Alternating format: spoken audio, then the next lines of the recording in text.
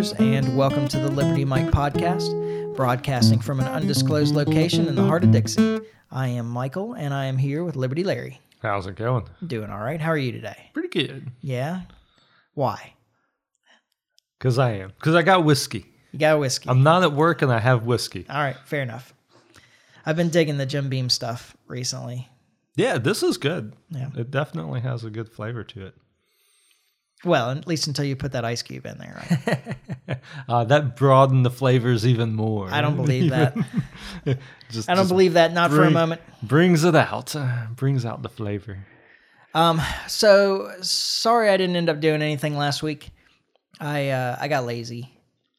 I chose instead to go to No Agenda meetup in Mobile instead of preparing a podcast. Well, I would have liked for you to have done both.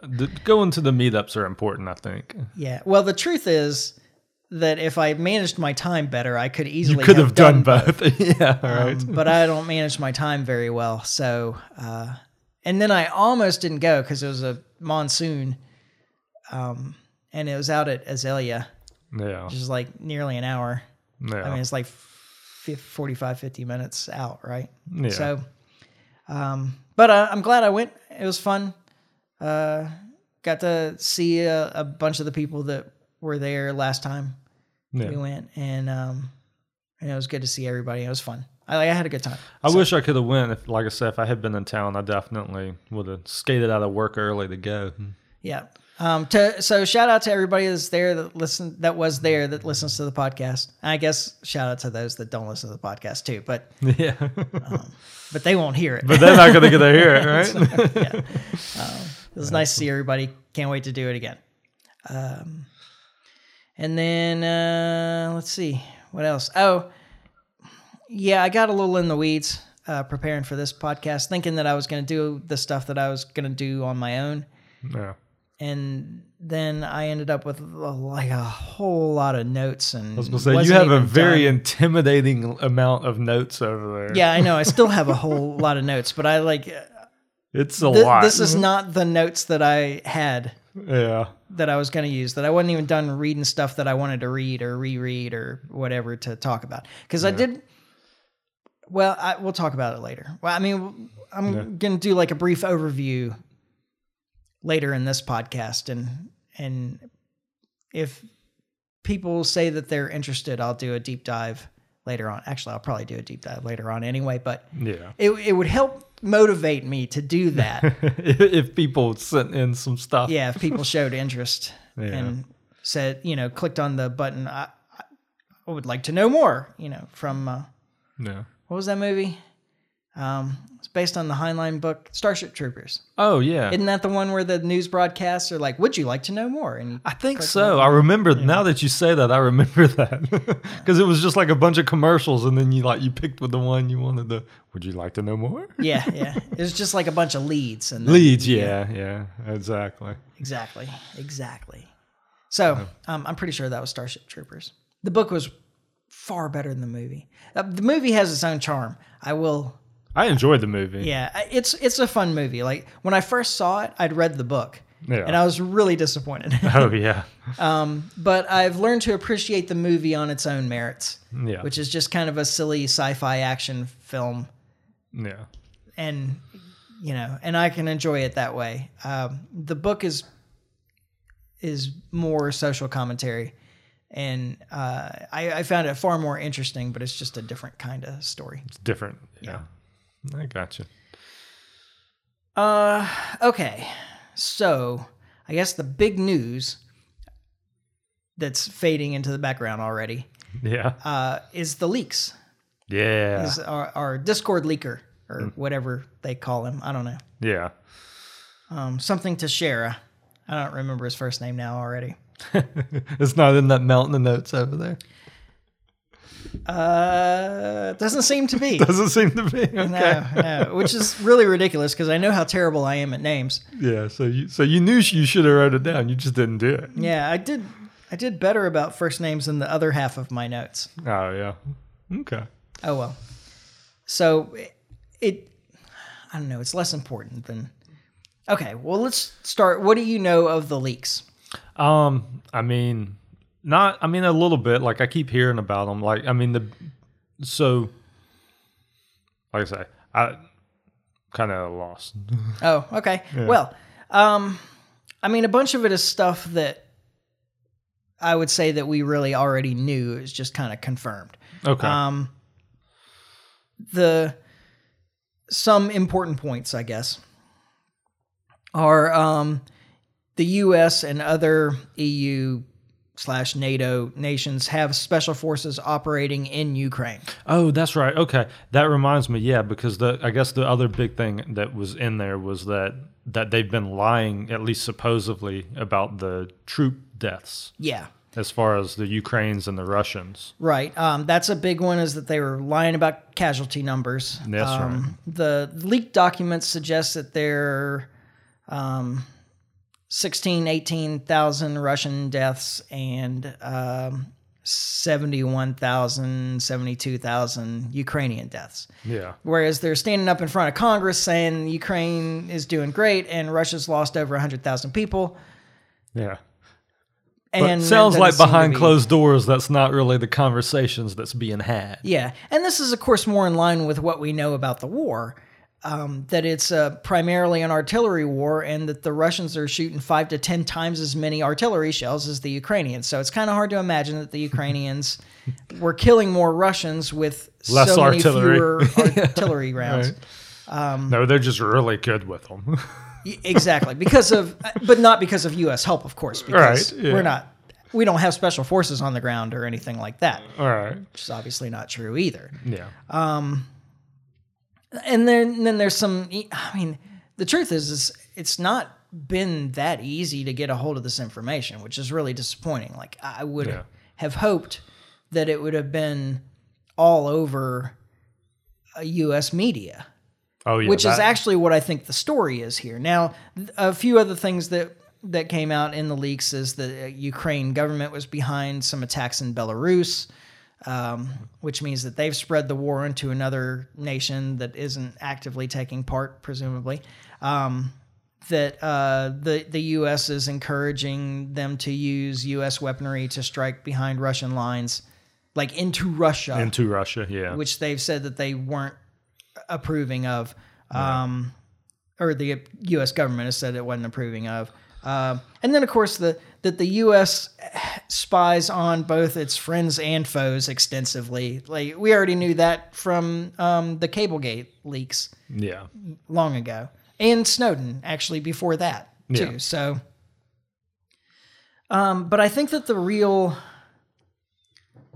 question here, or the important point, is the question of whether the U.S. media is serving truth or serving the state.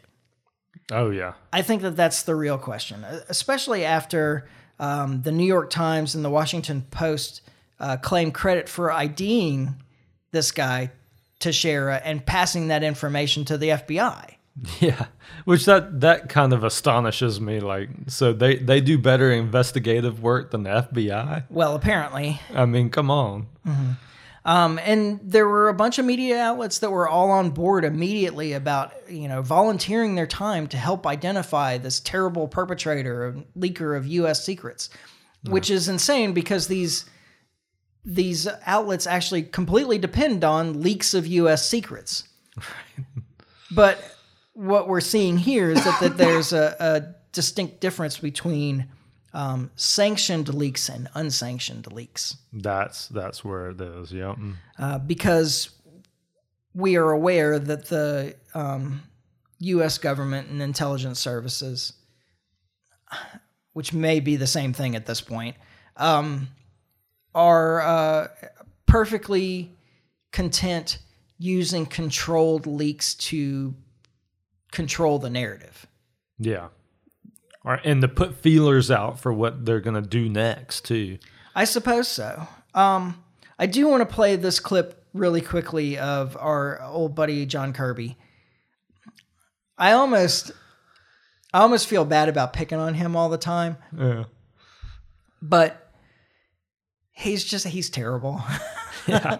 So I don't feel too bad about it. Yeah. The feeling quickly passes. Once you hear him again. Yeah. So let's hear what he had to say about these leaks. All right. Again, without confirming the validity of the documents, this is information that has no business in the public domain. It has no business, if you don't mind me saying, on the pages of front pages of newspapers or on television. It is not intended for public consumption, and it should not be out there. Okay, the gall of the guy to say, "Hey, media,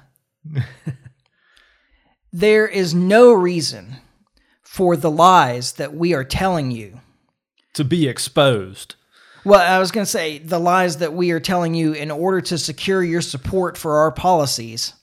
Yeah, to be exposed. That's what's so irritating about that comment, and you can hear it, like you can even hear him like pounding on the desk, like or whatever, or the podium, like he's upset, like and being forceful about like this shouldn't be in the public domain, and you know it's just irritating because all this did was expose how much they're lying about what's happening on the ground there. Mm-hmm. Like, I mean, it's not like because if there's ever a reason to have stuff classified and be upset that it leaked out, it's stuff that, because this is what the retort always is when there's leaks like this is, well, you know, if it puts the troops in danger or it puts our, you know, military service in danger, like, that kind of leak, I could be like, okay, well, yeah, that doesn't belong in the public domain. We don't need to be telling like whoever we're at war with where our troops are at and like how they're moving. Like, okay, I can get that, but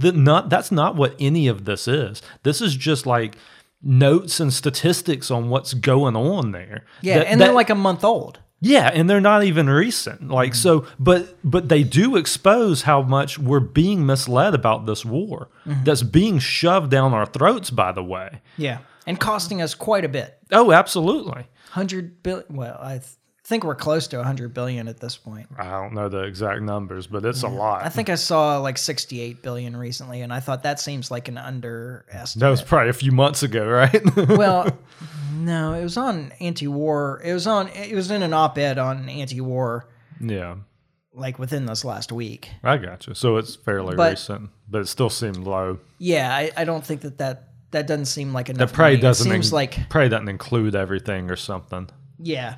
I mean, think of all the, 400 million billion here, 400 million billion here, 1.2 billion, 2.6 billion, I mean. It adds up. Yeah. So 68 didn't seem like enough, but maybe it is. I mean, maybe I'm inflating this number. But even if it's not, that's a lot. Yeah, that's a lot of money. Think of how that could have been used here. Exactly. In this country. Like, I'm not all in for like government spending on everything, but I would much rather have it spent on, like filling in potholes on the interstate and rebuilding bridges than blowing stuff up in Ukraine. Yeah, right. I caught myself there. Yeah, nice one. No, but you're absolutely right. Like, just think what that type of infrastructure bill would mean. Like, I mean, that would not only would it be fixing our roads that need it, but I mean, jobs and stuff like that. Like, and I'm with you. Like, I'm not for that type of thing. Yeah. But I mean, if we're gonna spend the money anyway, like it just makes sense to spend it at home. Yeah, I mean, I want to say that that's actually significantly more than the U.S. government, than the federal government spends on roads anyway. Yeah, exactly. And well, in the meantime, they're complaining about our infrastructure falling apart. Yeah.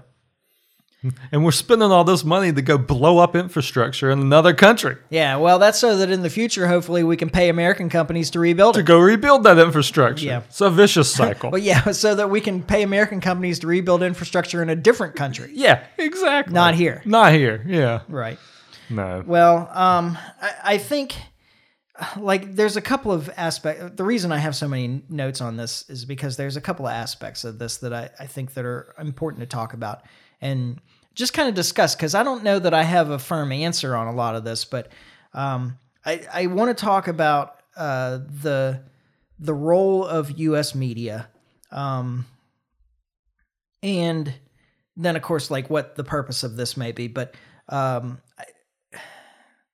there's a couple of things and they relate to each other, I suppose. So, the difference between sanctioned and unsanctioned leaks, a lot of these companies, especially like the New York Times and the Washington Post, are completely dependent on sanctioned leaks from U.S. government. Where Kirby don't get out there and pitch a fit about those. No, not absolutely. You're right. There's a lot of information that comes out in the Washington Post and the New York Times that they want us to know. Yeah. And they're leaks, but they're leaks that they want. But they're not followed up by Kirby pitching a tantrum. Yeah, and banging on the podium. Exactly. Right. Now, the media is supposed to have, traditionally the media is to be an antagonist to power structure. Yeah.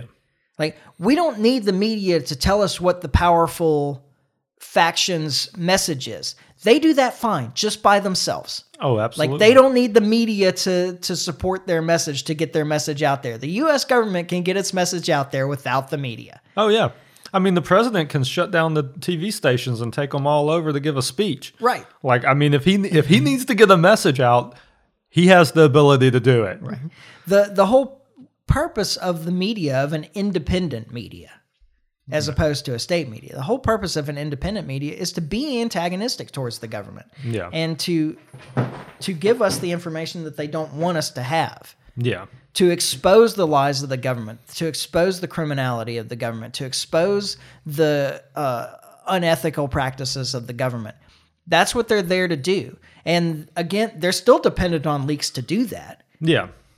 I mean, obviously, the government doesn't want you to have that information. That's why they're hiding it. Yeah. And in fact, if we look over the years at the frequency with which, when we find out classified information and it's really, turned over, then we find out that the reason it's classified is to protect some government agency from embarrassment, not because the information was that sensitive. Oh, exactly. And so, and I see, let's see, and to back up a little bit, kind of the question that I have with this is, what purpose does this serve now? Yeah. And I think there's a couple of things, and maybe they're all connected. Maybe it's all of the things, maybe it's some of the things, maybe it's just options that are out there. Okay, how can we use this information? Because there's reason to believe that this guy Teixeira isn't the source. Although now they're saying that he was IT. Like a systems analyst or something, or the big story in the media is that he had access to this stuff, but like you're saying, he was some kind of IT guy, and while he had access, he probably shouldn't have had access. They should have had ways to have kept this from him having access to it. Yeah, and I don't even care about that. Yeah, I don't. That's the non-issue to me. Well, I did want to go back to something you were saying just a minute ago, just about basically with the corporate media. And it really is just an arm of the government at this point. Really, there's only two medias out there. So you have your corporate media and all of that. But where you get the independent journalism and stuff like that is really through podcasts and stuff like that. Mm-hmm. That's where the real... you're not getting the truth if you just watch the news every day. If you watch the 5 o'clock news every day, you are less informed than somebody that goes out there and actually listens to some form of independent media, whether it's podcast or whatever. Well, that is an important point, and we'll get back to it. Okay. Because I think that's related to how this can be used by the government going forward. Yeah. So anyway, this kid... I saw a lot of questions early on about whether he would have had access to all the documents that had been leaked. And the assumption was because there was at least one CIA document that he should not have had access to through the Defense Department, no matter what. Yeah. That somebody higher up was passing this information to him. Well, yeah, but the retort I've heard to that on the mainstream, though, is that that they're supposed to be sharing all of these documents. So after 9/11, when all of these, I mean, that's what they're saying. I know. Yeah, I see the grin over there. Yeah, there's no way that's true. Like these agencies are in competition with each other for funding. Oh, absolutely. So they don't share all their information. They're not we know better than that. Now, what I've heard is that his Air National Guard unit was handling intelligence work, and so that's why this was available to him. Who knows? It doesn't really matter. But acting on the assumption that somebody else was leaking the information, like, what's the purpose? Yeah. Now, the other thing is that, like, he wasn't really leaking the information. Well, that's where the information was going is kind of interesting too, because it wasn't like he was like getting this information and then turning it over to a reporter or something like that. Yeah, well, they'd probably be defending him instead of seeking him out to turn him in if that were the case. Yeah, he was basically just putting it on it's like a private Discord server. A Discord server, of a bunch of like teenagers actually. Yeah. And there's some interesting stuff about how they're spinning that too. But he, I don't know. I lose a little bit of respect for the guy because it's not like he just wanted that information that people needed to know. It's not like he's a Daniel Ellsberg or Chelsea Manning or Daniel Hale or somebody like that. That was actually trying to get the information out to the public. He's just trying to make himself look amazing. Yeah, to a bunch of teenagers, to a bunch of kids, right? Exactly. So. But still, I think that it is information about government lies is in the public interest, period. Always, I think. And I think one of those questions, and we'll get back to what I was trying to talk about here, but I think one of those questions that's important to answer is, when does the government deserve to keep secrets? Yeah. And I don't know if the answer is ever. It's very rare, if ever. And I can see, active troop movements, things like that. That's what I was going to say. Anything that's... But information doesn't generally get out that fast. Like, I've never seen that kind of information get out. Well, no. Of like, we're moving our troops from here to here and it's happening at such and such a time tomorrow or something. So that's always the talking point when stuff like this happens, is that it's endangering troops and blah, blah, blah. But the truth is just like what you're saying. That's never the reality. Yeah. I mean, that kind of information comes out weeks later, and by then, I promise you, the enemy already knows. Well, and we've already moved. I mean, certainly the Russians already know at that point. Like, maybe you could make a case that the Afghans don't know because, but I mean, the Russians, the Chinese, like a modern country is tracking all of this. They've got satellites and I mean, they can, they're not a bunch of dummies. So I think that the answer to that question is that the government doesn't really deserve secrets, and the government under no circumstances should be permitted to lie to you. That's never excusable. Yeah. Oh, 100%. So if you go back to the idea that maybe somebody else was leaking this information in the hopes that it would get out sooner. Yeah. Why? What's the goal? What would they want in that? I think this is a question worth asking, even though increasing at least the story is suggesting that that's not what was happening. Well, it's definitely possible that this information was kind of leaked out to start warming us up to the fact that this may be over soon. And that maybe we're wasting our time. Yeah. Well, it could go the other way too, though. It could have been leaked out to say, because we've been saying that the Ukrainians are doing so well, and that is no longer garnering support to continue to give them money and weapons. Maybe it is actually to increase support for giving more money and weapons to Ukraine, to say, actually, they're like falling behind here. And you know what they really need? Money and weapons. Right. So because that's done so well so far, right? And maybe the public will overlook that we've been lying the whole time. Yeah. And either, it could be the other way too. It could be preparing us to get out of this thing. But I don't think that they really need to prepare us to get out of this. I think most people in the U.S. aren't really into it anyway. At this point, Yeah, I mean, it's at least definite. all the spending and so forth. Yeah. And it's not to say that there's not compassion for the Ukrainians and so forth, but I would hope that messages like the one that we've been putting out for a year are starting to really penetrate the public. That, hey, if you really care about the Ukrainians, you don't want to keep giving money and weapons. You want the war to end. Exactly. Yeah. And giving them money and weapons is only prolonging the war. It's not ending it. Yeah. But I don't know. I don't know. I don't know what the right answer is either. I guess time's going to kind of tell, but yeah. So then there's that side of it. Like, okay, maybe it's to help bring a public outcry to end the war. Maybe it's to bring a public outcry to support the war more. Don't know. The other side of it that I see that really stands out to me is, and this is where we'll get back into the alternative media and so forth, is as an excuse for increased surveillance of social media, like the Restrict Act, including private chat groups, which should be completely protected by the Constitution, the Fourth Amendment. Yeah. Public chat groups anybody can go into, but private chat groups to give the government workaround access to that information. Yeah. And they have already said, oh, well, we're putting more resources into monitoring, online discussion groups and so forth. Yeah.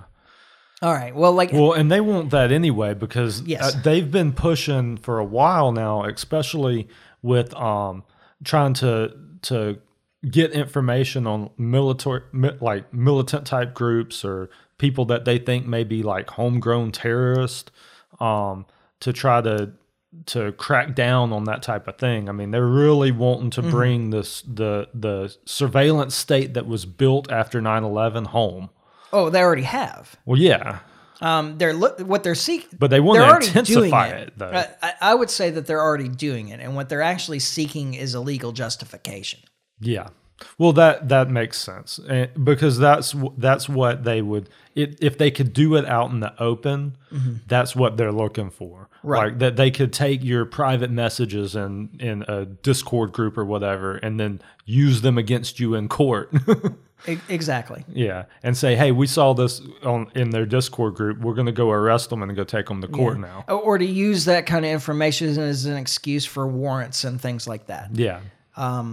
Or a way to take your guns away. Yeah, which is terrifying. Oh, absolutely. I mean, that's like the end game. Like that's game over. Yeah, and any of you out there that are gamers, like think about some of the things that you may have said in private chat groups. Yeah. And how that may be interpreted by a government looking for rebels. Oh, absolutely. Or dissidents or whatever. Yeah. Yeah. Now, so then we go back to the media's traditional relationship with the government being antagonistic and how that has shifted, not towards... So their antagonism now isn't directed towards the government or to power structures, which they now align themselves with. Yeah. And the antagonism has now shifted into or towards alternative or online media sources. Yeah. That are presenting alternative opinions. Yeah. Or alternative information or more thorough information or whatever it may be. However you want to look at it. It doesn't matter how you want to look at it. So now you have a mainstream media that is on board with internet censorship. Yeah. Because the internet is their competition. Yep. And the internet is drawing clicks away from them or eyes or, whatever and your trust measurement and everything is. else. Yeah. Which the trust, by the way, is justified because... Yeah, it's entirely their fault. Yeah, I mean, all they had to do was be honest actors in reporting. And if anything, like COVID has brought that even more out. Like, not that they were honest and holding up before then, but like the veil's really been pulled back since COVID. Yeah. And I think Ukraine's doing the same thing. It is.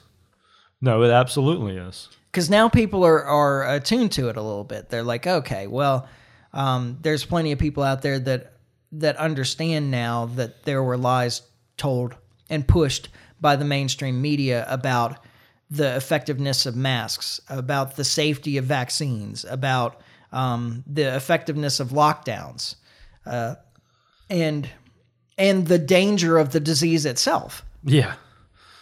And now we're looking at all of these things with a more skeptical eye. Well, I'll tell you something that just really bothers me, and this leak in particular is a good example of it, but all the stuff during COVID was kind of the same way. Like, it bugs me that when stuff like this comes out and we find out, hey, the government was absolutely lying to us, here it is in black and white. Like, there's even they're not denying it. Yeah. Like, why is there not more public outrage for that? Like, I'm talking like people in the street, like, we're not going to tolerate this from our government. Yeah. And you just don't get that. Like, I mean, it comes out and people talk about it for a little bit and then it's kind of over. And it just really irritates me that there's not more push for, like, we expect better from our government. Yeah. And the other thing that bothers me about that too is, so not only that, and some of these same people will come back months later after all the lies that's been told and then be like, well, the government said that they wouldn't lie to us. It's like, have you seen their track record? Yeah. Like, don't you agree that they lied about such and such? Yeah, but I mean... Yeah, but that was a long time ago. Yeah, well, yeah, at this point now it's months ago because it used to be... Wasn't the Biden thing like, well, that was last Thursday or whatever it was. Exactly. Yeah. Like, there's just... It bothers me that there's not more people pushing for just honesty in government. Like, I mean, like, I'm personally, and I know you're the same, like, I don't really want there to be a government at all. But if we're going to have a government, shouldn't we at least expect better from it? Yeah. Well, there's a book, I'm pretty sure the author is Doug Bandow. Yeah. Spelled Bandow, like Bandow. Yeah. I think man, I'm going to be so upset if I got the author wrong on this. Yeah. But I think it's Doug Bandow. Called Attention Deficit Democracy. Oh, wow. Okay. And everyone should read this book. It's a fantastic book about exactly that. Like, why is it that people trust their government even after having lies shown to them over and over again? Yeah. How is it that every time after a lie is exposed, the next lie they tell people trust again? It's like you hit the reset button. Mm-hmm. Like, I don't understand that. And I just wish there was even more than that. Like, I just wish people would kind of, like, step up as a group and be like, no, like, we're not going to tolerate this anymore. Yeah. Like, you're going to have to do better. And I don't know what that looks like. I'm not calling for people in the streets per se, but there's got to be something. Like, there's got to be a way. And I mean, I think in many ways, Donald Trump kind of represents that. As much as I don't like the guy. At least people really just assumed that he was lying every time he opened his mouth. Yeah, right. Exactly. So, for us specifically, and I want to move on to the other topic because we're already more than a half hour in, and I've got a lot of notes to go. This is on a legal pad too, everybody. So it's intimidating. I'm just saying. No, it's just whatever. Anyway, for us specifically, the kind of internet censorship crackdown and the idea of opposing information, even true information, if it comes from the wrong side, and like these kinds of ideas. Did you see how they were describing Teixeira? No. Okay. So the Washington Post quoted one of his gamer buddies, I guess, saying that he was a, quote, devout Catholic and libertarian with an interest in guns. Oh, man. And then somebody, like I think another person from this Discord server was not quoted exactly, but described that he'd set up this private Discord to espouse libertarian political views and share his interest in guns. Yeah. So a gun-loving libertarian was this guy, and that's why he's so terrible. And that's why, yeah, exactly. Like, we're the bad guy. That he was disillusioned with government, and he kept saying that he, wanted better for the government in the future, even before was unhappy with it.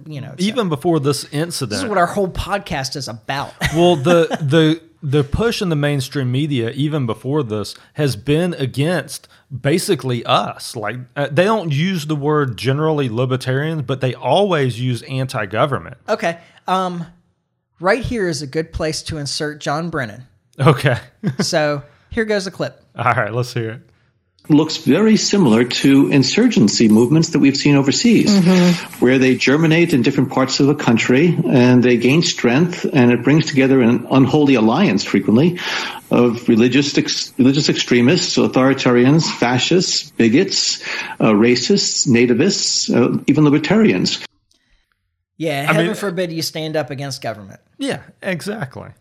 All right, that's enough of that because we're running out of time, and I don't want this to be an hour and a half podcast. We got a lot of information to get through here. All right, let's do it. All right, so I hate to play clips this close together, but I feel like it's warranted here. Yeah, this clip is kind of the intro to why I was doing this. Okay. So let's see. Let's play. So let me set it up a little bit. All right.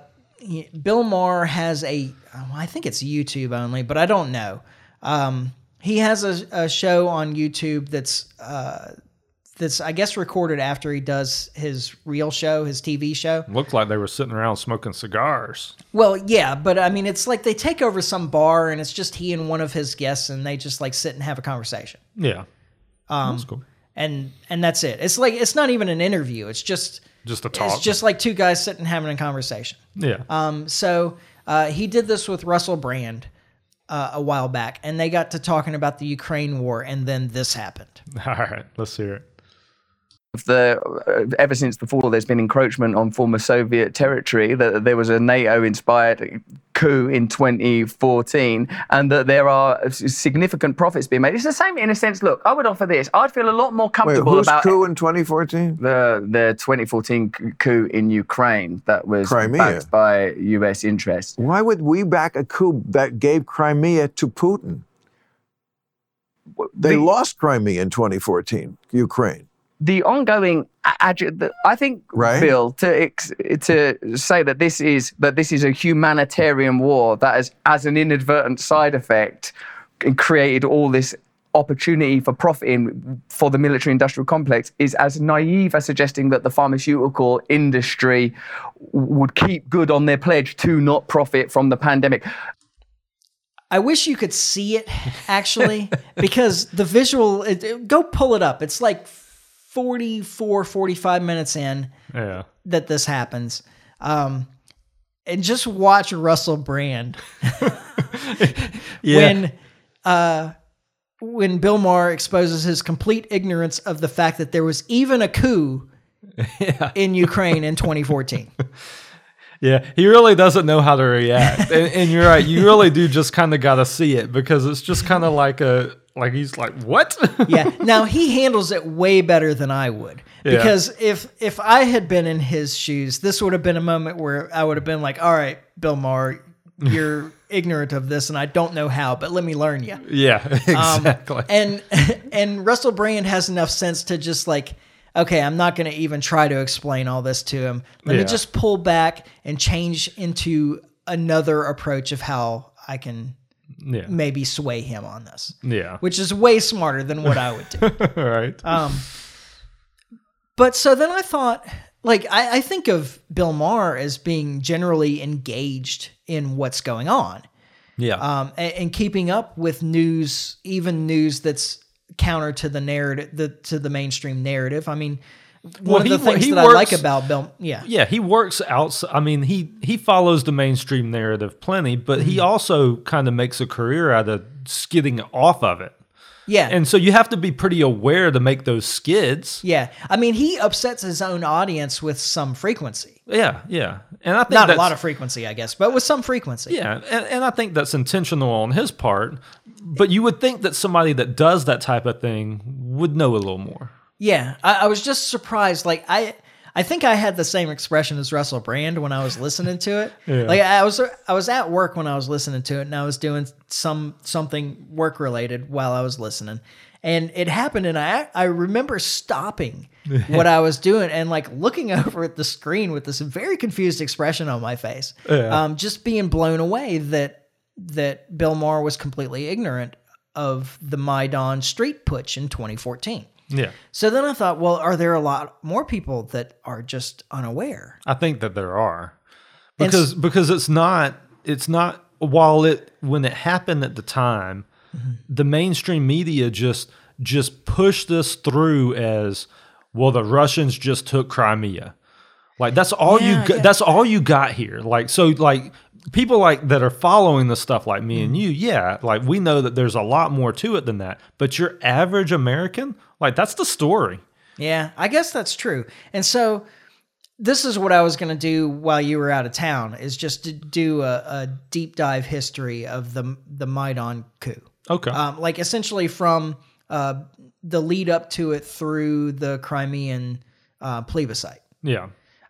So I'm not going to do all of that here because, man, there's so much detail. And and if you're interested, please let me know, because we can do this again. Yeah, I have lots of notes, and I could even do it by myself sometime, between podcasts, and put it up as a bonus episode, just like, like a deeper dive into the Maidan coup situation. But there are things that I definitely want to make sure that people know. Certainly our listeners should know. Hit the high points. And our listeners are going to know a lot of this anyway, because we've done we've talked about a really good episode on the U.S. history in the Ukraine. Yeah. But here we go. So the Maidan street push, the overthrow of Viktor Yanukovych, who had been democratically elected in 2010 and was due for re-election in 2015, happened on February 20th, 2014. Yeah, that's when they absolutely pushed him out. The protests that led up to this began in November of 2013. They were a reaction to... more or less a reaction to Viktor Yanukovych leaving a deal with the EU that he hadn't actually made. They went and had a meeting about it, and as I understand it, it was essentially a bait and switch. Like they had drawn him up to have this meeting, saying that this was going to be the rule set, and then when he got there, they said, "Now this is the rule set. Sign here," and he said, "No, thanks." I'm altering the deal. Pray I don't alter it further. Exactly. And there were a bunch of things related to trade deals with the EU and some economic reforms that that were required by the International Monetary Fund. Now, what's funny here is that people like Bill Maher are probably generally against economic requirements placed on a country by the International Monetary Fund, but whatever. Yeah. So he said, like, this isn't worth it to my country. Like, this is more costly to my country than the other deal that I have been offered by Russia. Yeah. So he was going back to the Russia deal. Yeah.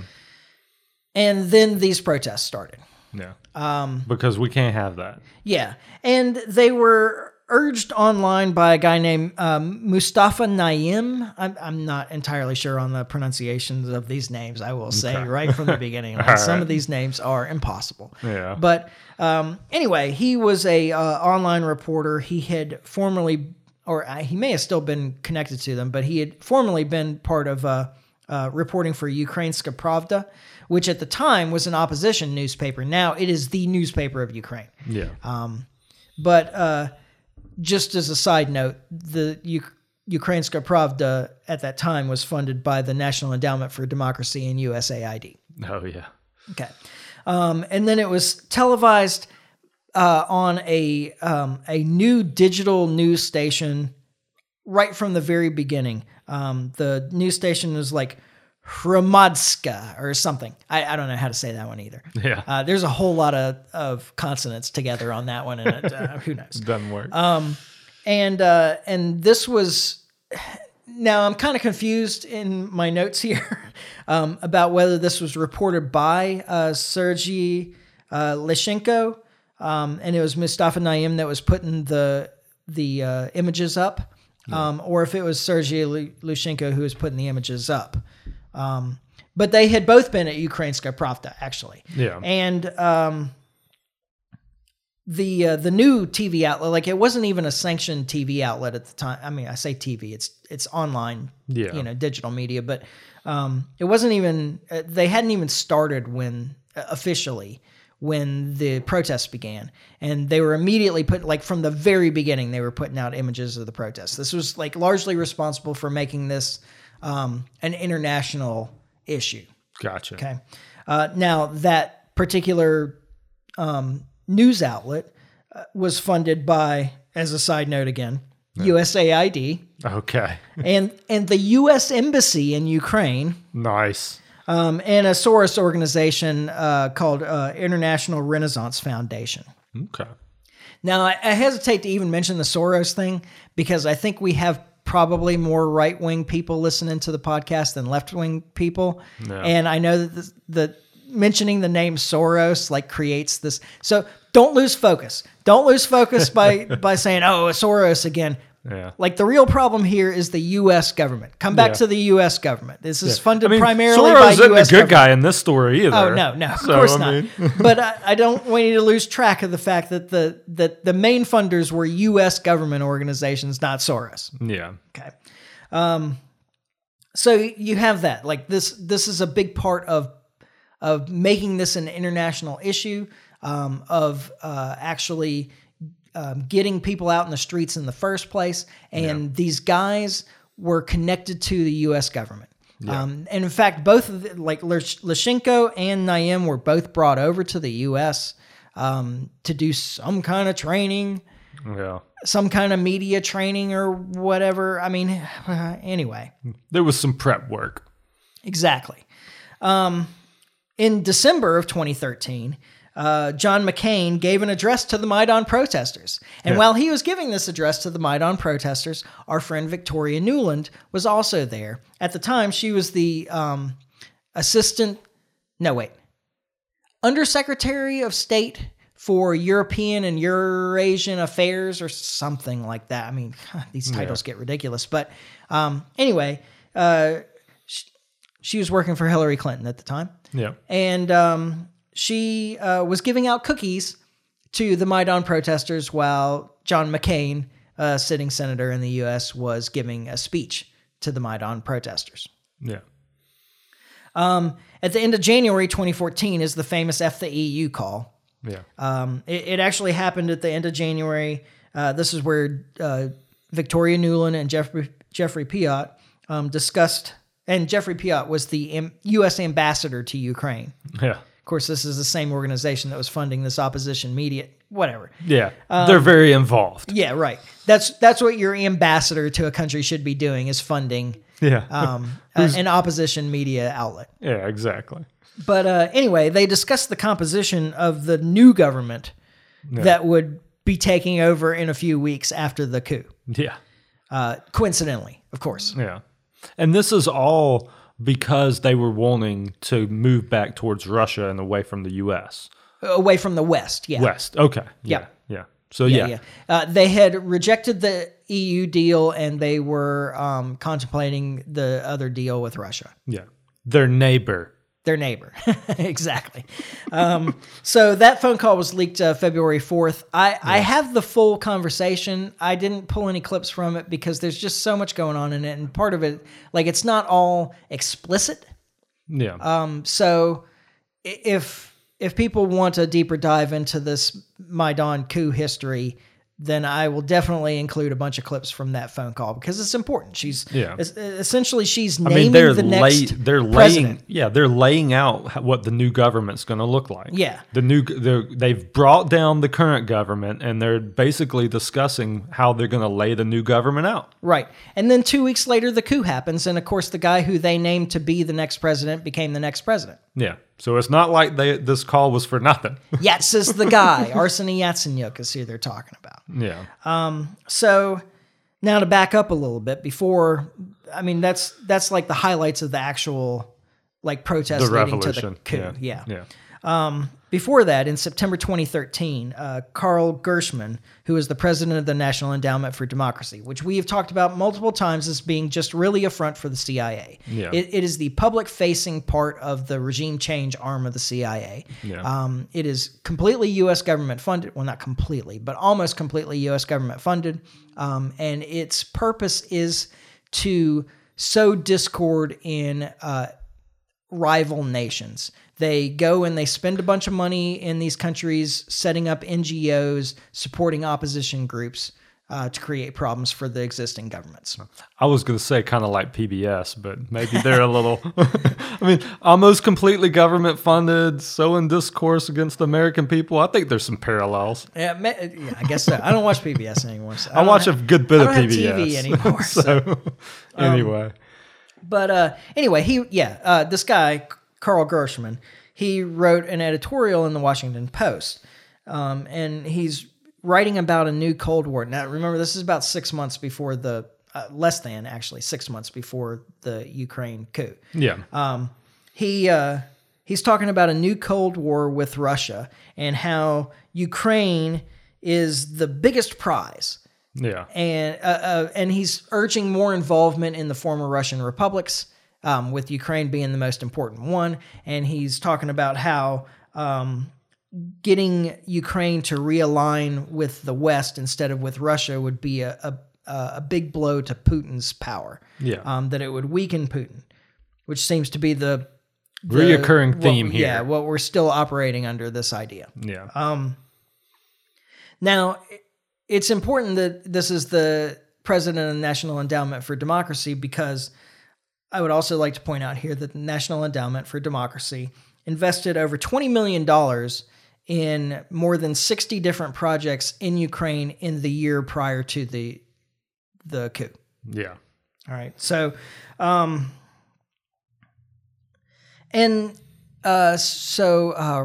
it Robert Perry? I want to say it's Robert Perry. It's a shame I can't remember his name. The guy was a great journalist. He died like maybe 2 years ago or something like that.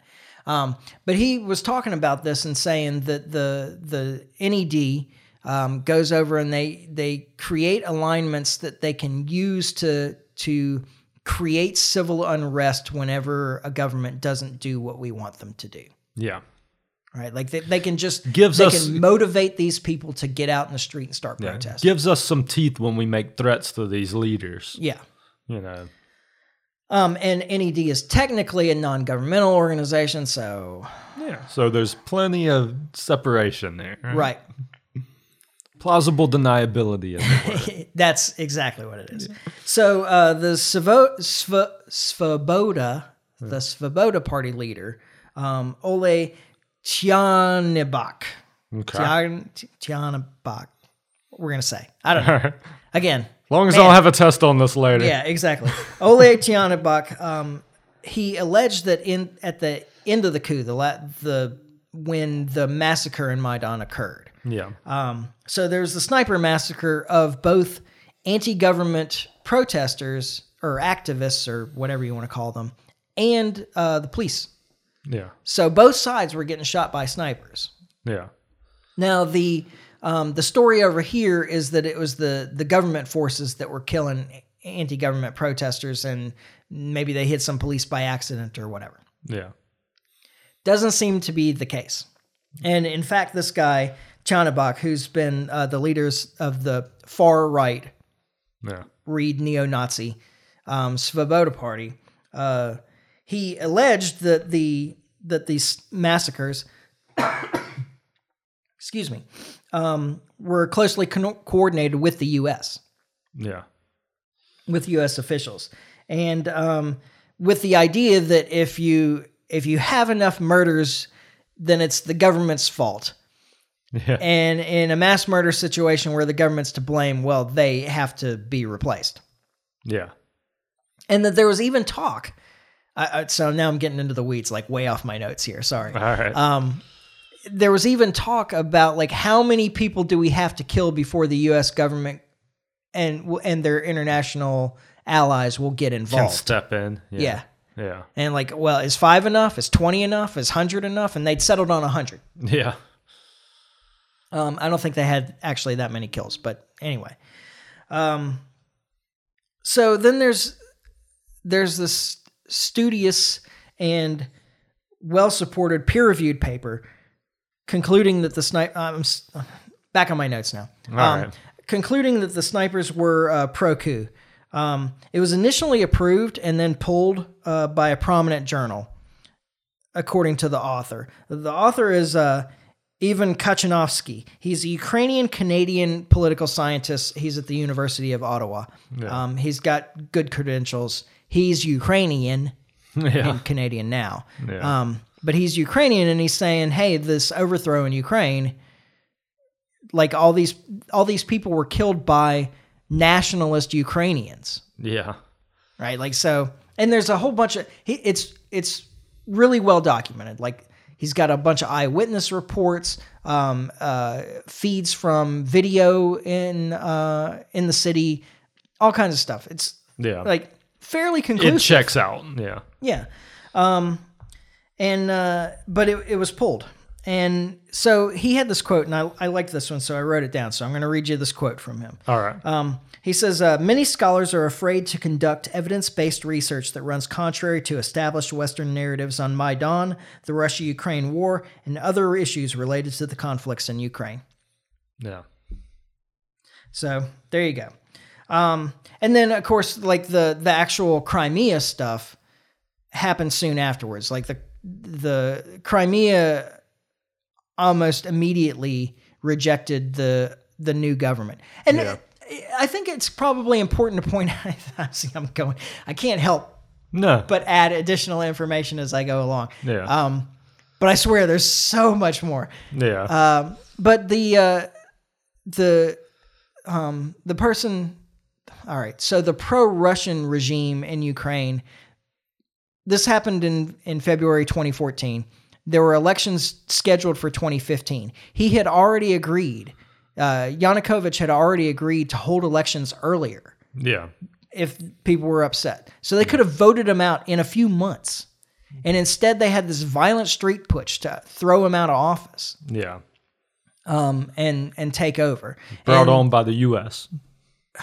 It seems more or less. Certainly encouraged. Yeah. And with some at least moral support and obviously some monetary support as well through the NED and USAID. Yeah. So anyway, Crimea almost immediately rejected the new government. Yeah. And that's not even to mention that, like, in May, there's the Odessa massacre where they trapped a bunch of pro-Russians in the trade building and set it on fire. Oh, I remember that. Yeah. Yeah. Women and children, and Yeah.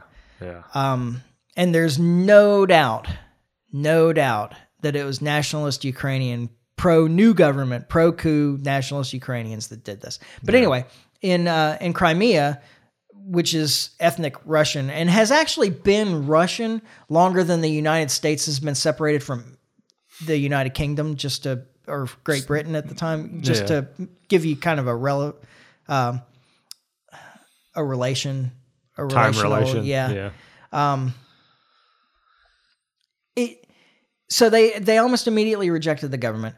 The Russians were like, yeah, we're not giving this up. Yeah. And they had a military base. Because I'm assuming that the new government in Ukraine tried to overplay their hand by taking... Oh, yeah. They immediately started doing things like the outlawing Russian as a language, like you could no longer speak Russian in Ukraine. Yeah. And they overturned the lease so the Russians had been paying the Ukrainian government to use Crimea. Yeah. To use their military base in Crimea because it's their Black Sea port.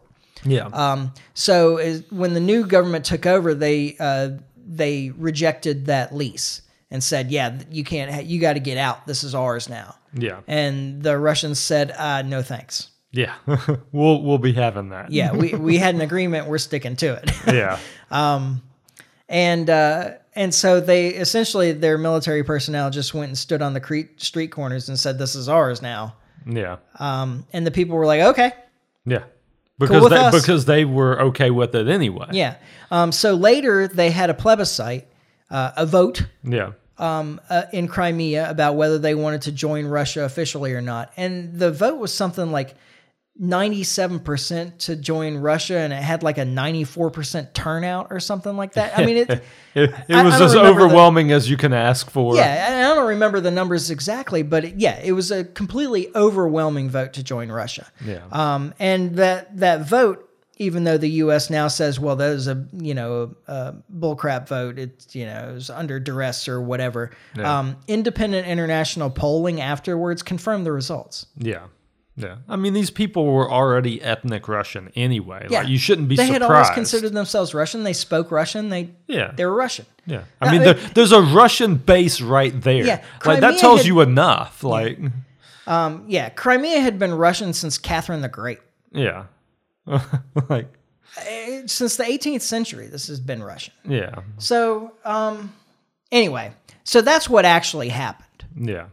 And like I said, there's a lot more detail. I could provide a whole lot more reference and quotes and lots of additional, like, deeper information. So if you guys want it, let me know, and I'll put together a podcast going into this with greater depth.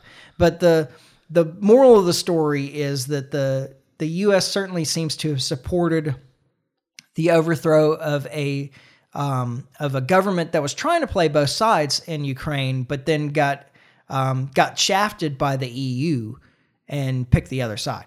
Yeah. And then was overthrown, even though they could have been voted out in just a few months. Yeah. But they wouldn't have been.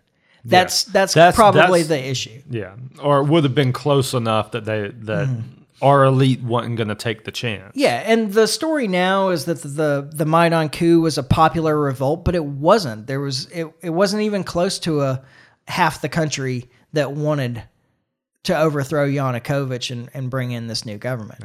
Yeah. And I would say that there's good evidence of that just because Zelensky got voted in on the platform of settling disputes with Russia and honoring the Minsk agreements with relation to the oblasts, the Donbass oblasts.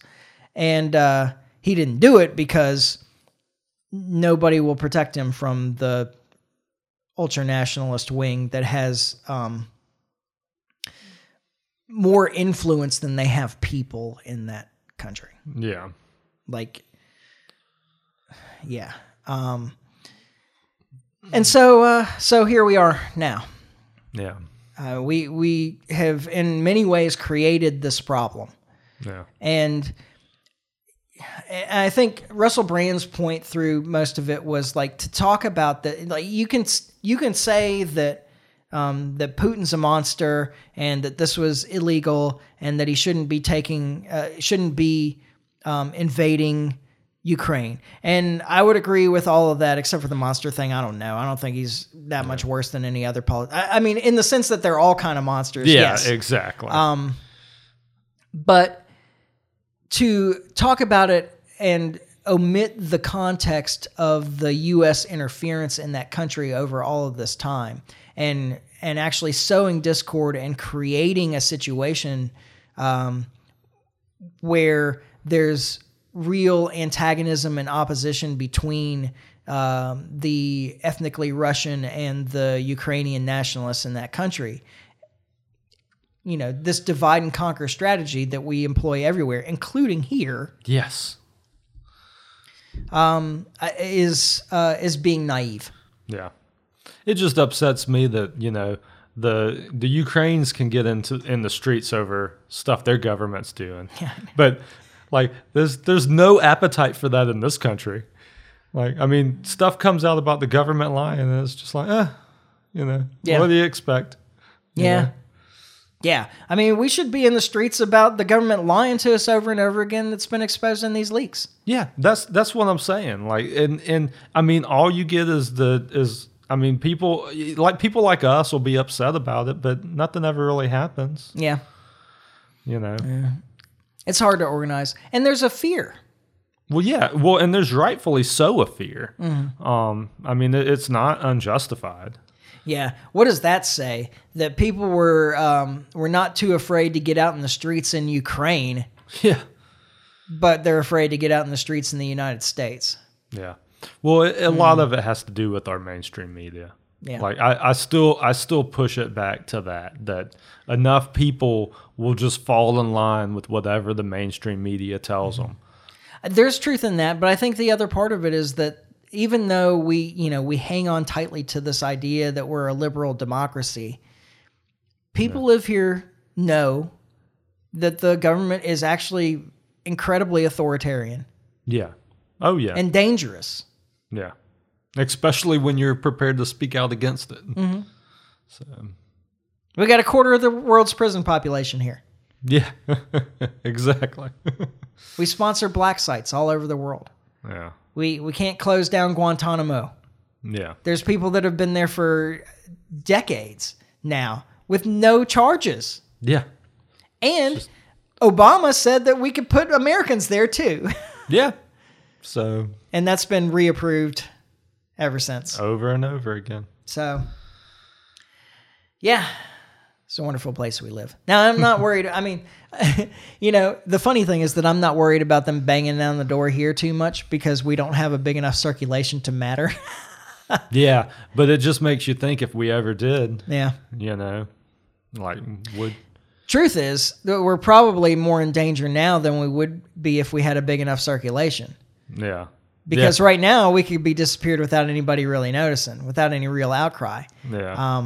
If we had, 10 million listeners or something like that, yeah, then people would notice. Exactly. Yeah. If people would stand up for us. If Joe Rogan just disappeared tomorrow, yeah. I still don't think people be in the streets. Yeah, you're probably right. Maybe. I mean, maybe I'm wrong about that. Like, I hope I'm wrong about that actually, but I don't know. I'm not convinced.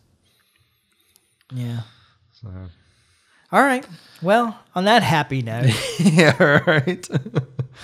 God, we have got to figure out how to end on a high note. Yeah. So from now on, we need to have our high note prepared at the beginning.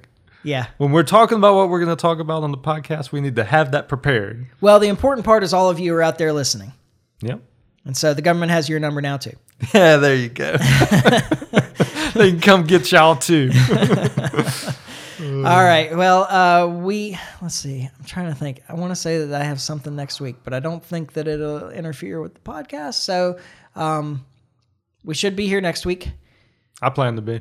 Yeah. And if not, if you guys say, hey, Michael at thelibertymike.com, I would really like to hear that in-depth bit about Maidan. Then, maybe I'll put something together over the weekend and have something in case something goes wrong. There you go. Yeah, in case we're disappeared. Although I was planning to put it out as a bonus episode. Yeah. Not even numbered. Not even numbered. Just a bonus. Just there. Yeah. Yeah. It's just something you need to click on. So, yeah, we plan to be back here next week. In the meantime, you can follow us on Facebook, subscribe on iTunes, YouTube, Podbean, like and share, tell your friends if you dare. And we'll be back next week when we finally get this right. In the meantime, try to stay free. Life's short, live free. Ciao. Later.